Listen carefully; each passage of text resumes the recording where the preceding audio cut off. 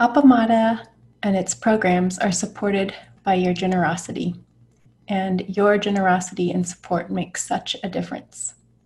You can find a link for contributions on the website at appamada.org. Thank you. Good morning, everyone. Good morning. Good morning, International Sangha.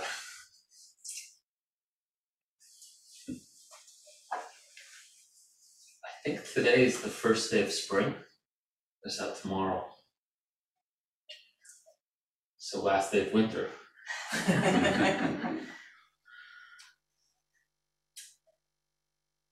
I'm noticing a real impact of being in a room of bodies, digital and otherwise. This is the first time, I think, in 2 years, just about 2 years, that this feeling of being in a room with more than two people,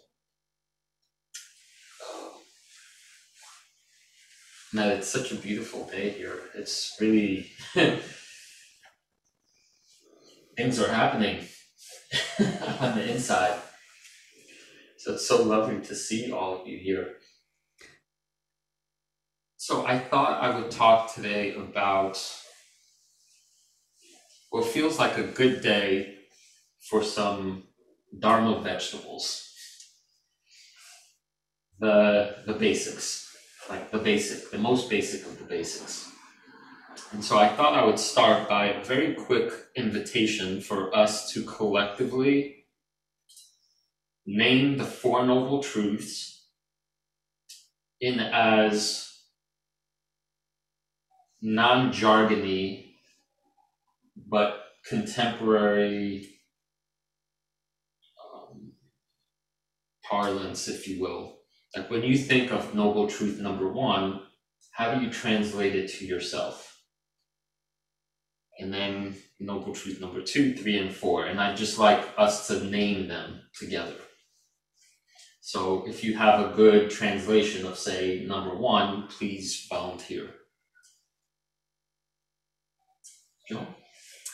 Something happens that I hadn't planned for, prepared for, or wanted. And so it's not a happy situation. I'm caught off guard. An element of surprise. That isn't always great. Yeah.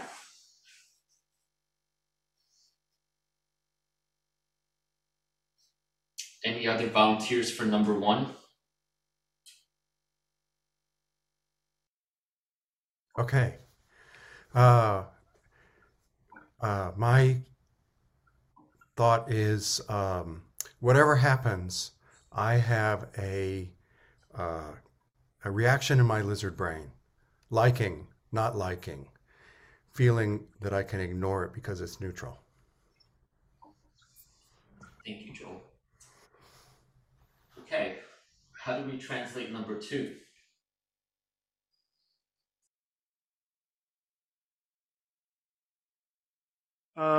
I was thinking back to number 1 and considering how, for me, that really revolves around my own inner critic.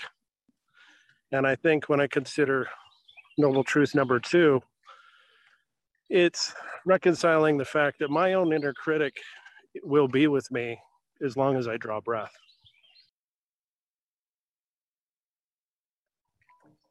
Anyone else have another translation of number 2? Well, I think it's what he was saying, it's our automatic reaction. His automatic reaction is his inner critic hops to, and it's just what happens, what we feel immediately after that. Yeah, thank you. These are both really wonderful examples. I think the slightly more standard version of number 2 is something like, the reason we have unhappiness is because we tend to have preferences and become attached to the ways we want things to be. And it's those attachments to our own opinions and desires that are the source of a lot of our suffering.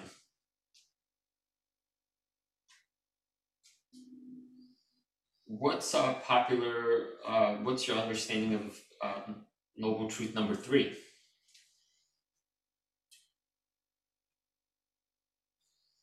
There's a way to end suffering.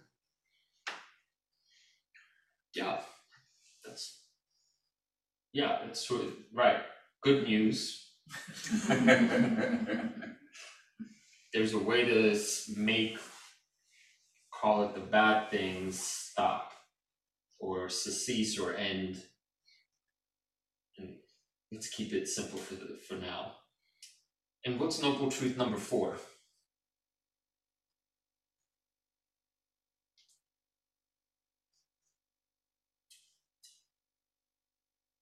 Okay, Rosemary. The Eightfold Path is the way to end this. Yeah, so to complete that, it's pretty intimately bound with number 3. Good news, there's a way, and that way is listed in the Eightfold Path, which includes a series of kind of better word than injunctions, or right. Well, right intention, right speech, more like appropriate to the situation. right, modes of being, modes of practicing, ways of doing things. If you focus on these 8 things, that is going to be the way you get yourself out of the unnecessary pain and suffering. So that's the warm-up for my talk, and I thought it was important for us to remember that the overall arch here. But I realized something in conversation with Flint not too long ago, that there's something really curious about the way the Four Noble Truths are structured. And the way I've often understood them for a long time is a little bit metaphorically, in that we are given, let's say in the first 2, a diagnosis. And the diagnosis is, in a sense, the news is bad. Like, what we get if we're born into this human body and life, without exception, is some amount of suffering. And then the second half of the Four Noble Truths says something like, but good news, there's a cure to the illness. So it's, to me, it often read as a kind of medical structure. Doctor comes in, says, patient, you're sick. Here's why you're sick. But if you take my prescribed medicines, you will feel better.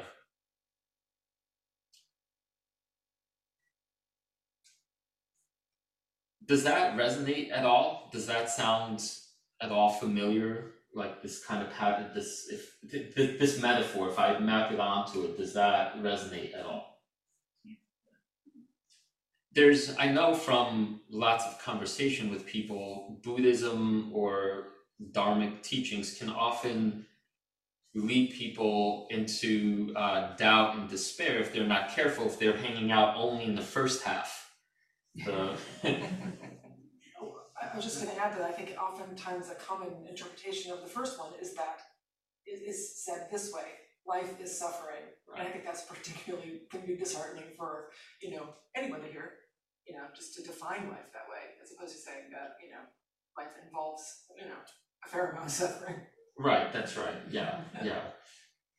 I often translate that myself to life is full of dis-ease, which softens the blow of that word suffering, because dis-ease or not being comfortable is just like we have that every single day, no matter what. Whether we're in good health, bad health, we still feel dis-ease in one way or another. But so anyway, the interesting thing is when there's there's a quote by Joko Beck that I recently encountered in one of the best books I've read in many years. It's called 4,000 Weeks, Time Management for Mortals. So this book is actually you would probably find it in the like productivity section, I'm guessing. It's kind of like a,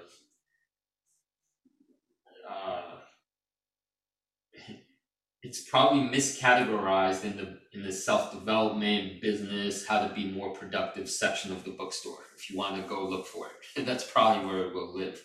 But interestingly enough, the epigraph of this book has a quote by Joko Beck.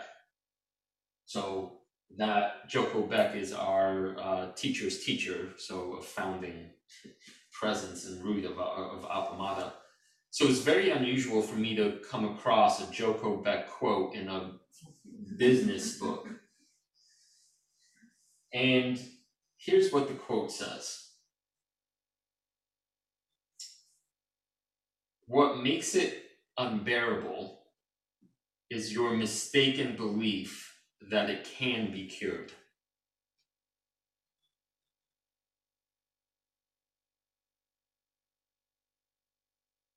Could you repeat that? Sure. What makes it unbearable is your mistaken belief that it can be cured.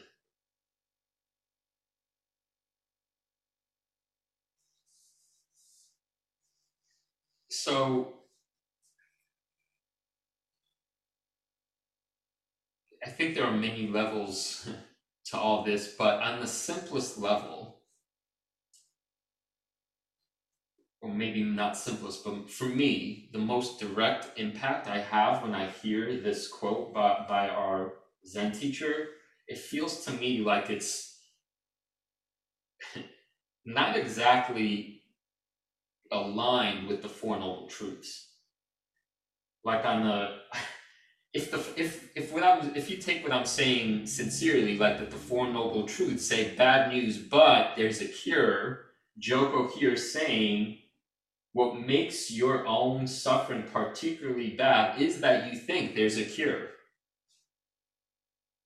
which is a little bit of I would call tension between the two ways of seeing things. So let me speak a little bit about, let me unpack that a little bit, and then invite you guys to share how what I say lands with you.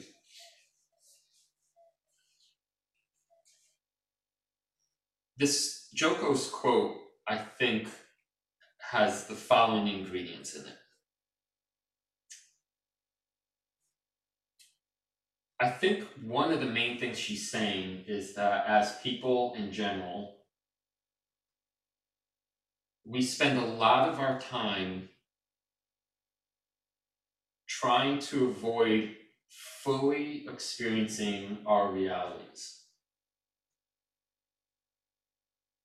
That so much of our effort is a kind of resisting that which actually is.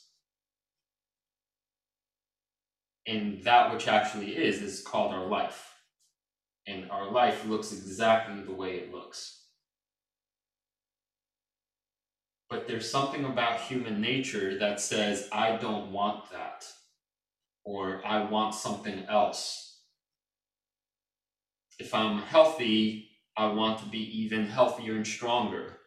If I'm comfortable, I want to be rich. If I'm sick, I want to be healthy. If I live in this place, I want to live in some other place. If I live in some other place, I want to live in this place. And it's an endless unfolding of whatever I have, it's just not what I want. So I want this other thing.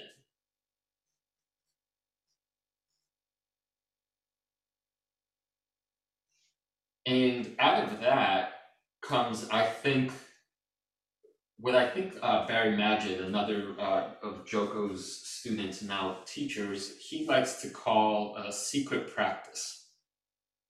That even if we as Zen practitioners are meditating and showing up to the Zendo and eating our vegetables and so forth, we still, spiritual vegetables, we still secretly, whether consciously but more often subconsciously, refuse to admit to ourselves that this, whatever we're dealing with, really truly is the way it is. And we secretly aspire to find a cure. That we just cannot take that last step and say, no, this really is the case. And so we continue sort of finding new kind of ways to cure ourselves.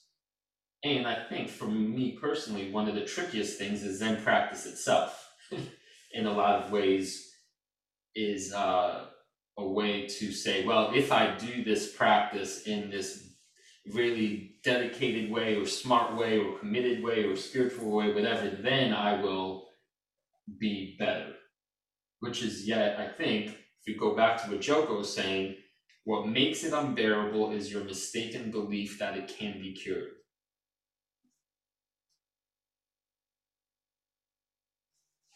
Because Zen practice is not about, call it, happiness. Zen practice is about something else. But making that leap is very hard. And so I want to tell you a little bit more about what I found in this wonderful book, 4,000 Weeks. Which, by the way, 4,000 weeks is approximately how many weeks we have on Earth, each one of us. And there's a wonderful app I discovered which takes your current age and turns each of the remaining weeks you have or years into a little ball, and it drops all the balls on the screen so you could see how many balls you have left. And then, it's like a cup, you turn it over and you watch the ingredients spill out, and the feeling I got when I saw it is, wait, where's the rest of it? Because you could see all the remaining balls like in the bottom quarter of the screen. Anyway, so in this book, one of the things that Oliver Burkeman, the author, says is that a lot of productivity gurus and systems and modules and the way that you sort of buy into making your life run more smoothly, they all involve sort of getting better and more efficient at how you do things, but there's a trap in that, which is that as you get more efficient at doing whatever, call it your job or running your household, look, it always turns out that there's more stuff to do. So if you simply do it more efficiently, you will then have more stuff to do more efficiently. So if you answer all your emails and get to inbox 0, people will think, oh, there's a person that gets stuff done. I'm going to send more stuff to them. And then it's a never-ending, there is no way out of the efficiency trap.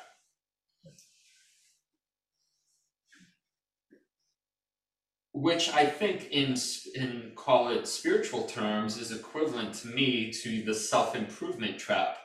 The more you do, the more you practice from this mindset, the more trapped you become in thinking that there's a cure to thing that you're trying to solve with your spiritual practice. It's sort of like the myth of Sisyphus, always pushing up the boulder and it just always rolls back down. And so here is the question I invite you to sit with for, let's say a minute. I want you to really take some time and consider what happens. Notice what happens for you on the inside when I ask you this. What would happen if you truly admitted you won't ever get better.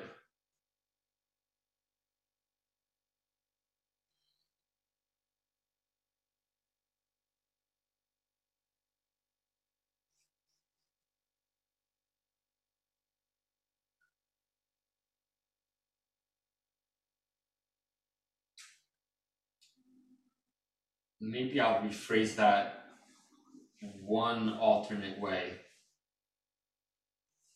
What happens when you hear me say to you, this is as good as you will ever be? This is your peak.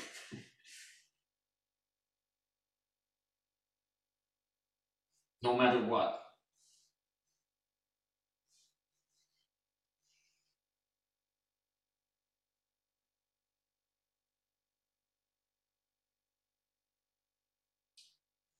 So I'm curious if anything came up for any of you in response to that question. Nelda? My deepest thought and feeling was to say to everyone, I am so sorry for all the unintentional harm I know I'm going to cause you.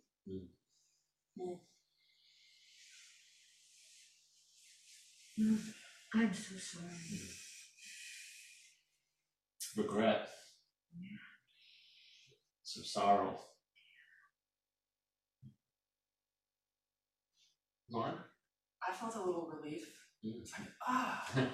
and I imagine myself just sort of settling in a little more deeply onto my cushion and just, it was a little bit of a relief. And thinking of Dogen right now, saying realization is effort without desire. Clear water all the way to the bottom, a fish swims like a fish. Blue sky, transparent throughout, a bird flies like a bird. It sort of just takes out all preference and desire and just being. And that's quite up for me. Seriously. I think I had really complicated feelings about this because I thought about the just being and a kind of sense of like gratitude for what is, but then I thought about the war in Ukraine and all the complicated feelings of both joy and beauty and suffering that just are. And one of the things I've been trying to kind of allow space for is my sadness and about what's happening. And it's but I can't say that that's not without preference. You know, I want, as a Buddhist, for there to be less suffering. And so it's complicated because it is what is, but I still have this kind of desire for the world to be different so that that's not happening. And so I feel complicated feelings about that because I can't let go of that wanting to help. And that is a beautiful personal expression of the Bodhisattva vow, that delusions are inexhaustible. We vow to end them, and both are true. So we have some sorrow, regret, some relief, and some sadness. Oh, Mary wants to share her thoughts.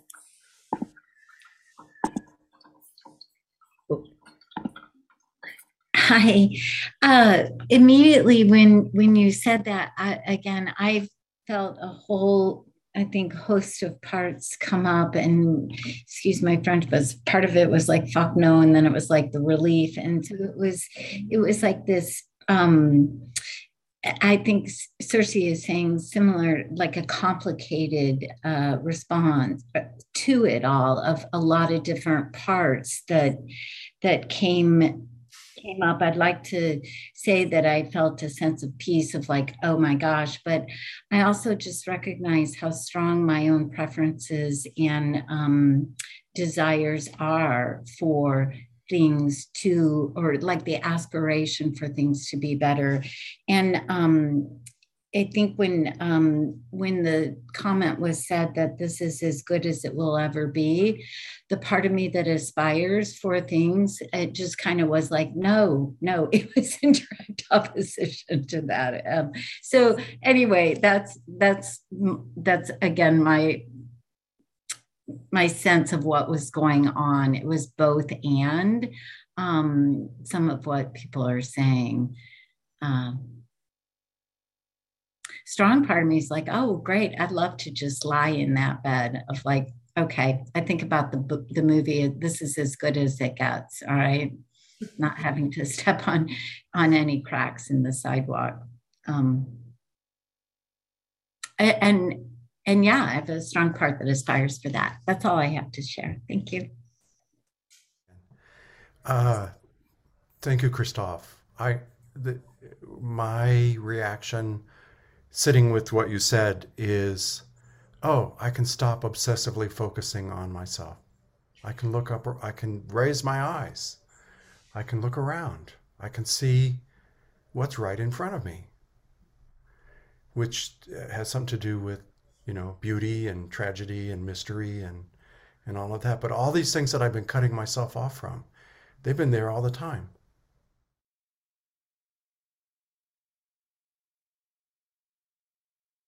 Chris, your first question you asked and the way you worded it, I think it was, this is about as good as it will ever be.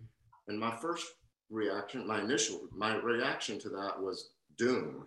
Like, I just thought, oh, wow, so I'm going to suffer forever. I'm doomed. And then your second, the way you worded your second, the same thing, you said, let me rephrase it or something. You said, this is your peak no matter what. For some reason, the way that, my reaction to that was, oh, okay, so accept this, accept it, but yet the word peak, I think, is the one that made me think, yeah, but there is positivity. I've experienced good stuff.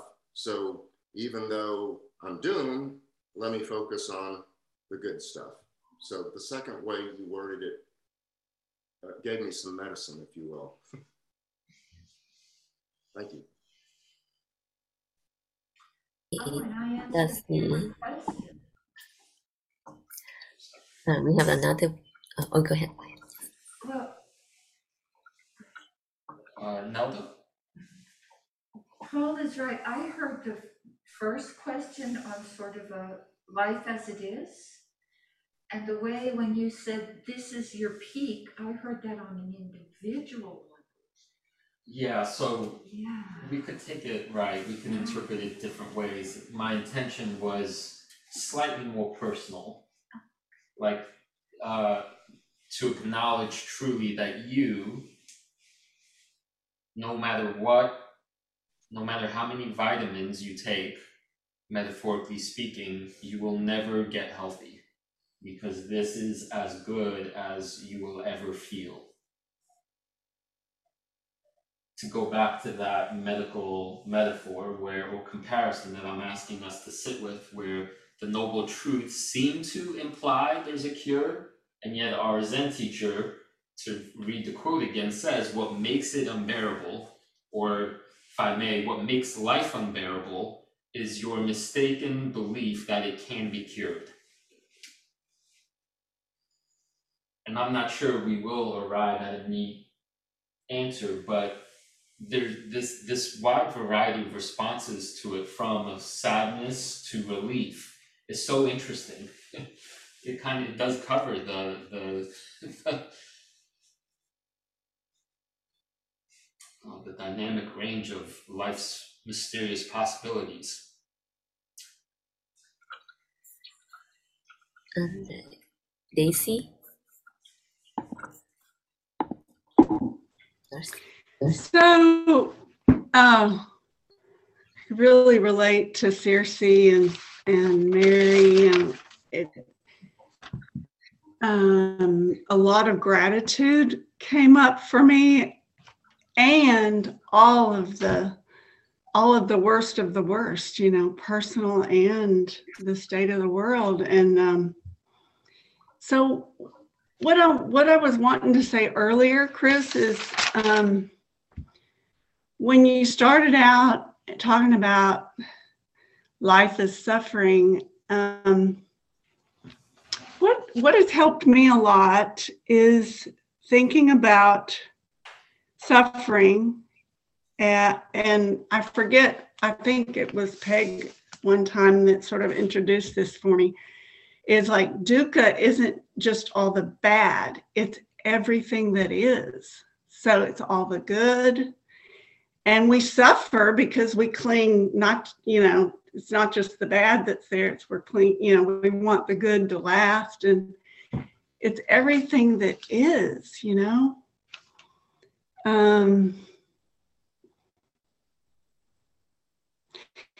And so for me, it's like the medical model. It's a cure. That's clinging, that's us wanting to cling and make everything the way we want it, So a cure isn't going to occur. That doesn't mean good isn't going to, what we see as good isn't going to flow by again.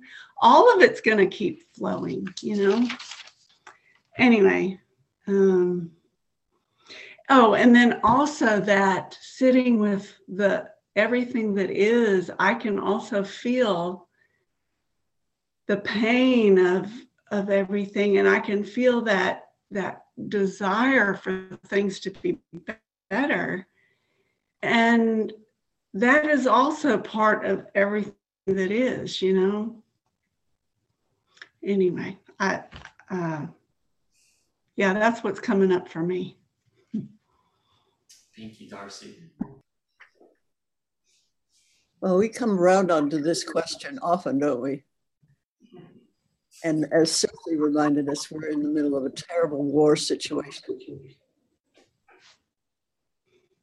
And what can we do? We just do what we can do. And we're not going to make things perfect, but that's what people do. And I don't know if I can do that in a Buddhist way, but to keep offering what we can. And we have a community too to live with. So those are the positive things around us as we carry on as best we can, knowing it's not going to be perfect. We've lived through wars and gotten better, and another one comes along. So it's not going to all be good, but we can do what we can do. So thank you, Joan. Let me use that as a short segue to maybe tying this up with prequel for my next talk down the road, but it has to do with the sense of time and how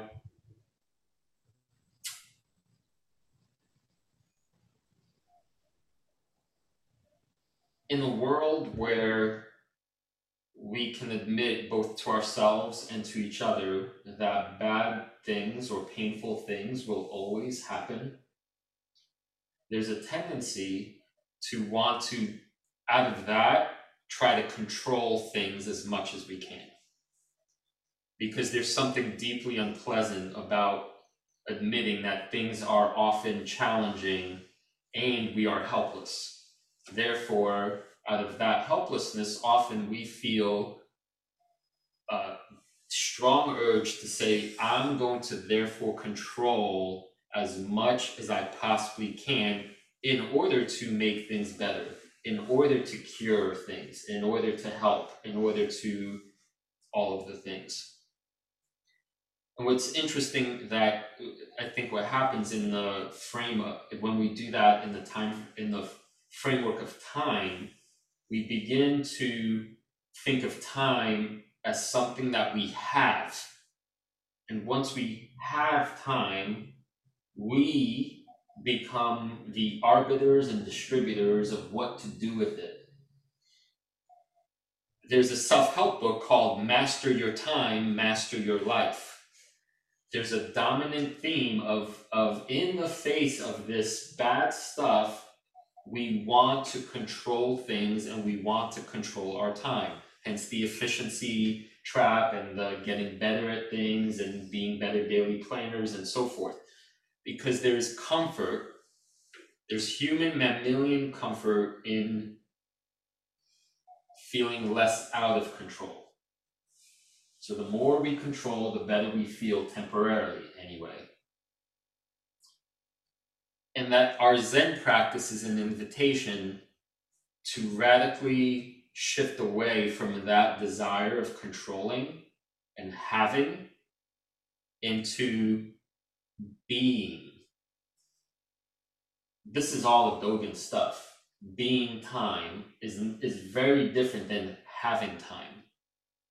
Because when you, in other words, the shift from I have time so that I can control it in order to do the things versus I am time and time will control me and time will put me into situations and I have then the choice to react appropriately to that situation, but I am the one in service of time as opposed to me being the one controlling time, mastering time.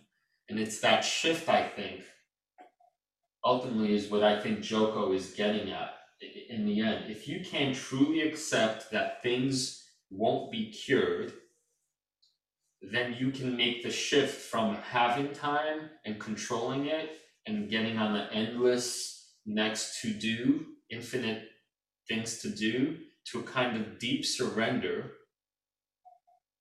of all of your ideas about how things are, should be, could be, you want to be. And with that fullest, deepest of surrender, time then begins to move through you and you are its expression. And out of that, I think the promise of Zen really is deep sense of relief.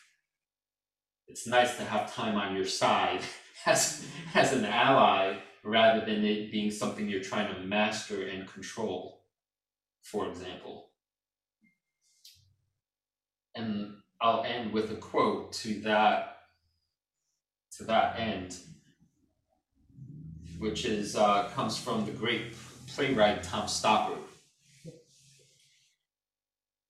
And he wrote in the play The Coast of Utopia, because children grow up, we think a child's purpose is to grow up. But a child's purpose is to be a child. Nature does not disdain what only lives for a day. It pours the whole of itself into each moment. Life's bounty is in its flow.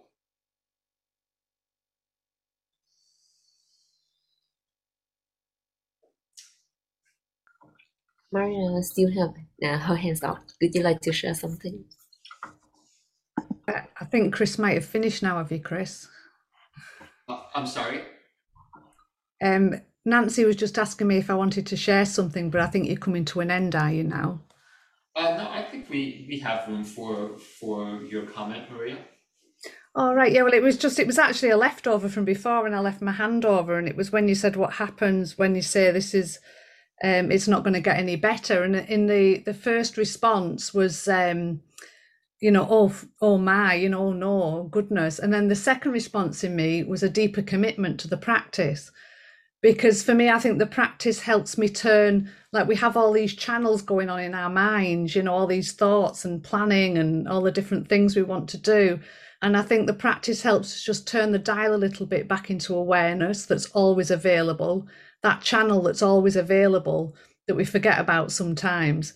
But the other channels are always going on in the background. But we have this dial that we can turn with the practice to get right here and really meet life as it is.